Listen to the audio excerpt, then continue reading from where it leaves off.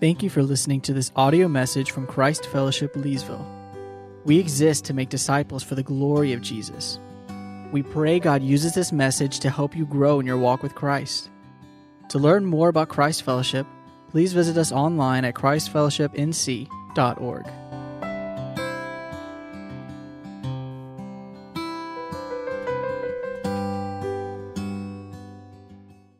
Well, if you would, turn in your Bibles to 1 Peter chapter 2. We're only going to be looking at one verse this evening. That's going to be on the screen as well for you, but would love for you to see it in context in your Bibles as well. 1 Peter chapter 2, verse 24. 1 Peter 2, 24. So let me read our verse for us, and then we will pray and ask for the Lord's help. And then we will take some time to meditate over the truth found in this verse as we reflect on what Christ has accomplished on the cross. He himself bore our sins in his body on the tree, that we might die to sin and live to righteousness. By his wounds you have been healed. Let's pray together. Father, we stand here together. We gather here together this evening solely because of Jesus Christ and what he has accomplished. Father, this is indeed a Good Friday.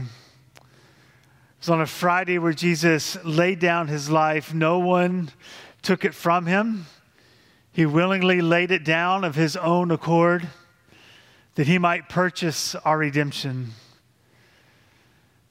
And Father, we know that it is because of the death of Jesus that our sins have been paid for, covered, completed. Your wrath has been completely satisfied. Because of what he has done, you have sent your Spirit to dwell in us, to awaken us, to give us understanding even of the cross itself. And so, Father, we pray that your Spirit would come now and would be at work in us through the truth of your word. I pray that you would help us to dive even deeper into the cross of Jesus Christ and what he accomplished there. Father, I think it's so often the case that we just need to be reminded, refreshed about what Jesus has accomplished on this Easter weekend. And so, Father, we ask for your help as we come before the truth of your word, and we pray that you would use it to draw us closer to Christ. And we pray all of this in Jesus' name. Amen. Well, as with every holiday, it is very easy to get caught up in the busyness and, dare I even say, worldliness of it all. It's easy to get caught up in those things and to forget what the Christian holiday is really about. And that's no less of a temptation for a church, by the way. I mean, this, as with Christmas, Easter, it's a busy week.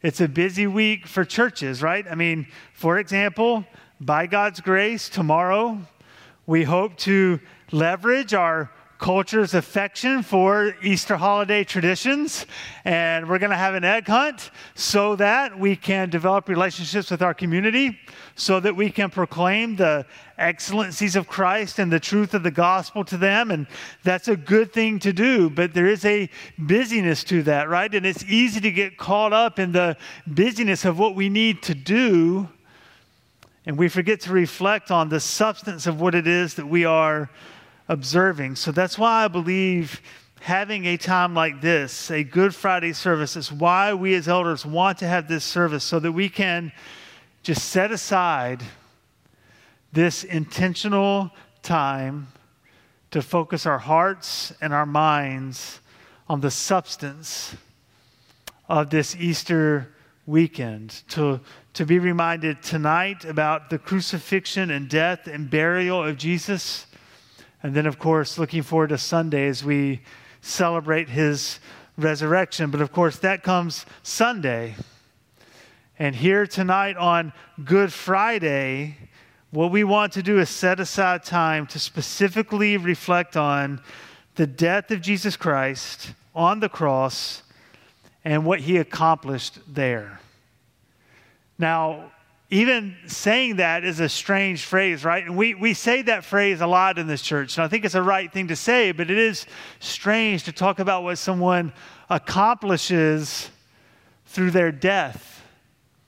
Right? We don't normally think of accomplishing something in that way. When we die, we don't think we've accomplished something when we die, but it is the exact right way to speak of Jesus. In fact, we will be celebrating and worshiping Jesus for what he accomplished in his death for the rest of eternity.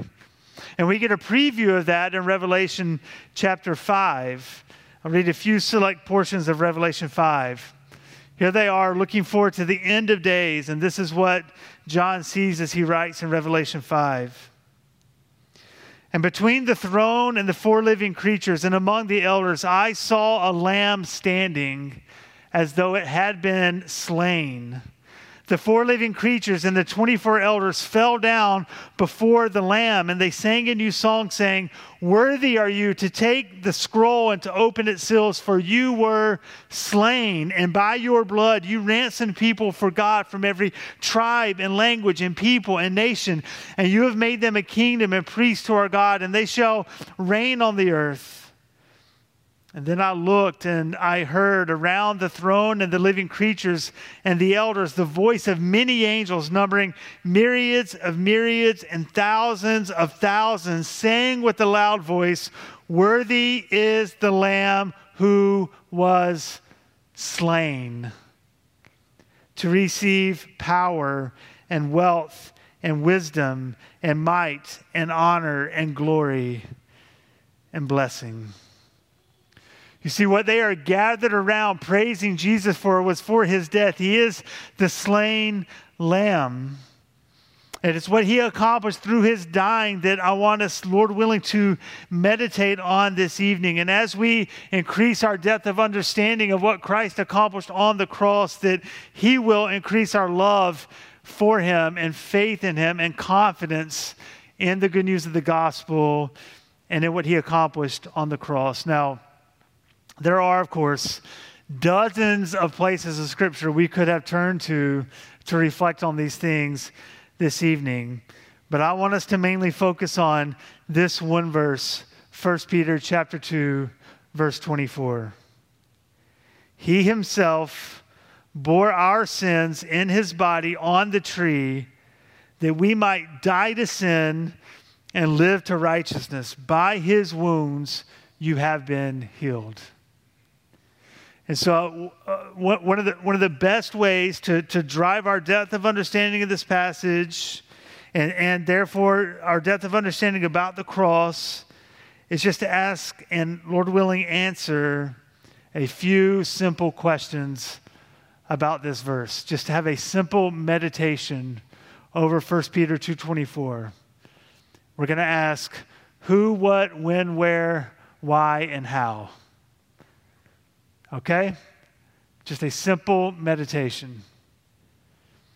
So let's first talk about the who of 1 Peter 2:24.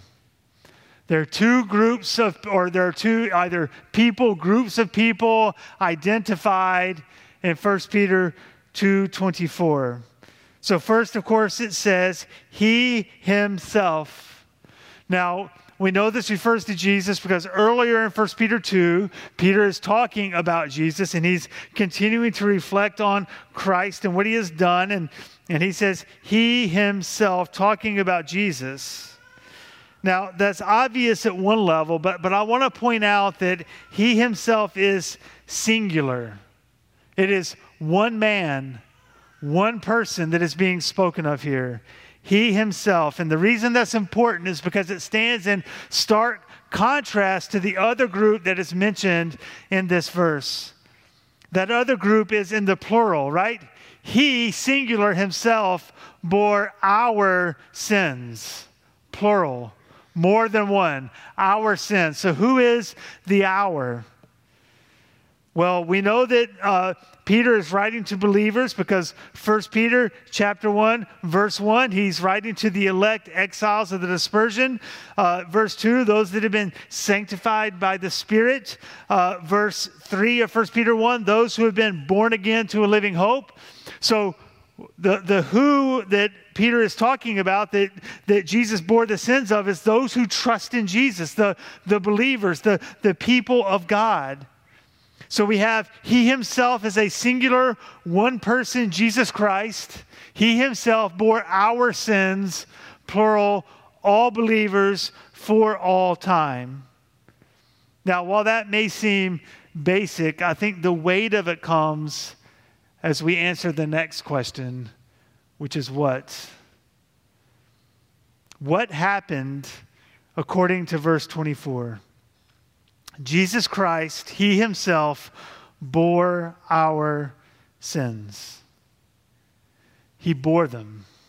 He carried them. He took them on himself. That's what the word bore means, to carry along, to place our sins on himself. Specifically, it says, in his body. It is literal. He literally took our sins and carried them on himself, bore our sins in his body. This is what Jesus Christ did. Listen, this is astounding to think about, right? Just take a moment. The sheer weight and volume of my sins alone is unthinkable. Right? Just think about your individual life as I meditate over my individual life.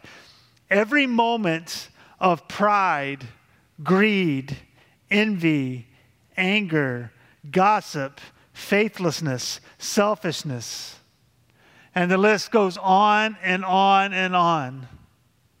Right? For me individually, that is a undescribably long list. Right? That is a lot of sin for me just individually.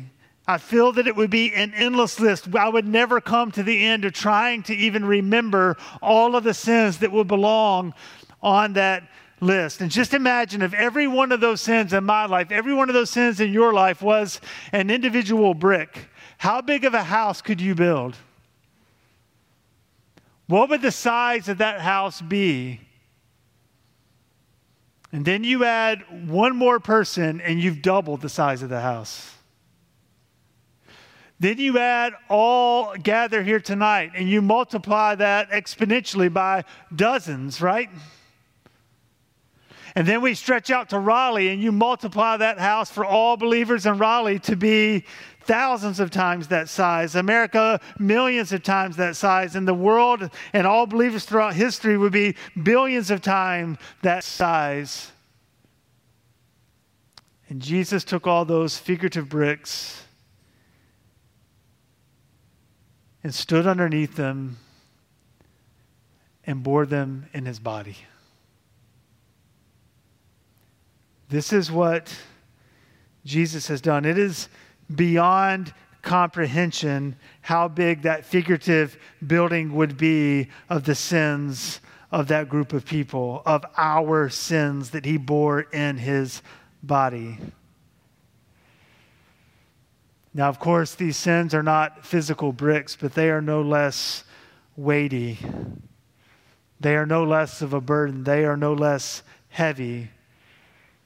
And this isn't some mythical, metaphysical thing. No, it says that he literally bore our sins in his body. He took them on himself. It's why 2 Corinthians 5:21, for example, says that he made him who knew no sin, talking about Jesus, he made him who knew no sin to be sin, so that in him we might become the righteousness of God. He made him to be sin because he in his body bore our sins. This is what has happened. So he himself took our sins, the sins of those who trust in him, on himself in his body. All right, now when and where did he do this? So this is one question, when and where, because once we know the where that's identified in verse 24, we know the when. So where did this happen? What does verse 24 say? He himself bore our sins in his body on the tree. This is where it happened. It happened on the tree. The tree is a reference to the cross. That's what's being talked about in 1 Peter 2:24. It refers to the wooden cross upon which Jesus was crucified. So it was in that moment when Jesus hung on the cross that our sins, all of those sins that we just reflected on, he bore in his body as he hung on the tree. When Christ was nailed to the cross, he was given the burden of our sin. That's the where and the when that it happened. Now, when we think about the cross, we often, and this is not necessarily bad or evil to do, but we often think about the physical suffering of Jesus. And again, I'm not saying that's wrong to do. I do think it's interesting, however, that the New Testament authors did not spend a lot of time going into great detail about his physical suffering. And I think one of the reasons for that is, as unimaginably horrific as that would be, excuse me, it is nothing. It pales in comparison to the purity of Jesus Christ having to take on the filthy, rebellious sins of his people. The physical suffering pales in comparison to Jesus bearing our sins in his body. And as he bore our sins in his pure, righteous body, the wrath of God on the cross was poured out on him. And the Bible tells us that he drank that wrath to the bottom. Not one drop of God's wrath toward those sins was left when all was said and done. And that was the suffering that Jesus felt more intensely than any nail, than any thorn, than any moment of physical pain, was the wrath that he bore for the weight of the sins of all of his people on himself in that moment. And by the way, Peter uses the word tree here intentionally. We know from Deuteronomy chapter 21, verses 22 and 23, that if a man has committed a crime punishable by death and he is put to death, and you hang him on a tree, his body shall not remain all night on the tree, but you shall bury him the same day. Listen to this. For a hanged man is cursed by God. So the Apostle Paul, seeing that in Deuteronomy, picks up on that. And in Galatians chapter 3, verse 13 says this: Christ redeemed us from the curse of the law by becoming a curse for us.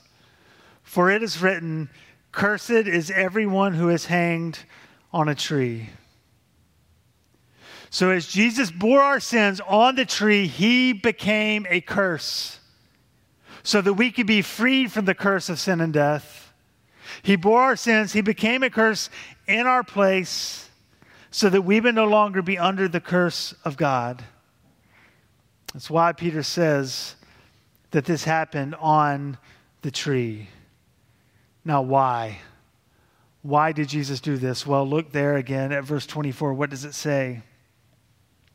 He himself bore our sins in his body on the tree that we might die to sin and live to righteousness.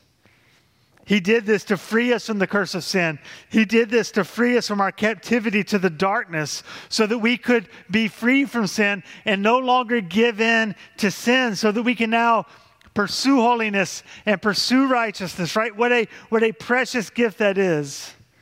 It's so easy to spend Easter and Good Friday only reflecting on what Christ has done. Now, don't get me wrong, we should reflect on that. But it's easy to do that and not take the extra step of saying, therefore, what ought I to do? And that's what this verse says. Christ has done this so that you could put sin to death in your life, so that you could pursue holiness for the glory of God with your life. In other words, the call of the cross to us is a call to crucify our sins and to pursue holiness.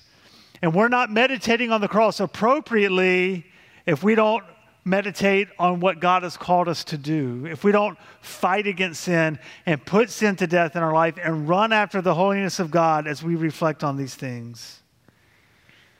Peter is therefore saying, quit giving sin life, die to it, and instead live to the righteousness that Christ has purchased for you.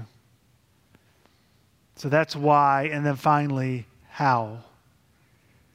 How has this been done? Well, what does the last phrase of verse 24 say? By his wounds you have been healed. So how have you been healed? By his wounds. That's how you and I have been healed. How we have been set free from our sin, how we've been set free from the curse because he bore our sins in his body and he became a curse so that you wouldn't have to be. And notice with me that this is in the past tense. By his wounds, you have been healed. It's already been done. You have been healed by the finished work of Jesus Christ on the cross. It is done. Christ has already accomplished it. And listen, there are all kinds of ways in our modern culture that our culture tells us how we need to appease our guilty conscience. And there are many ways that that's done in destructive ways. Unfortunately, many times individuals turn to bodily harm. They turn to substance abuse and self-harm by doing things like cutting or even suicide because they can't bear the guilt and shame that overwhelms them.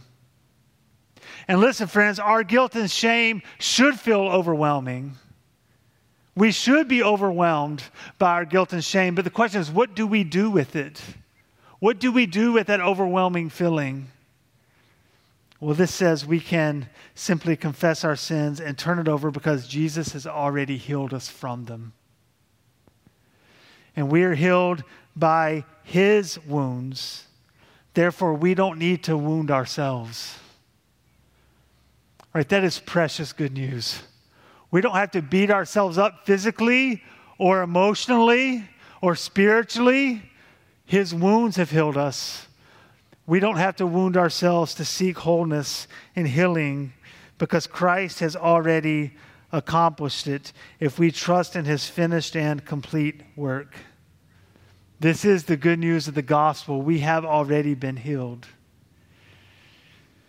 So there's a lot here in this one simple verse. And I would even encourage you to memorize this verse over this Easter weekend. That our sins, a multiplicity of God's people, have been laid on him individually. And he bore them in his body on a tree, becoming a curse in our place, taking the wrath that we deserve for those sins so that we could be free and die to the ugliness and the rebellion of those sins and live to righteousness because we have been healed by his glorious wounds. Let's pray together. Father, we are thankful for the finished work of Jesus Christ. Father, I do pray that we would rejoice in the cross, as brutal as it seems. It seems odd to rejoice in such a thing, but we call this Good Friday for a reason. It is good what Christ accomplished there on the cross. So, Father, I pray that throughout the rest of this night and even in tomorrow that we would just carry the weight of this with us. That he bore our sins in his body. Him who knew no sin became sin so that in him we might become the righteousness of God.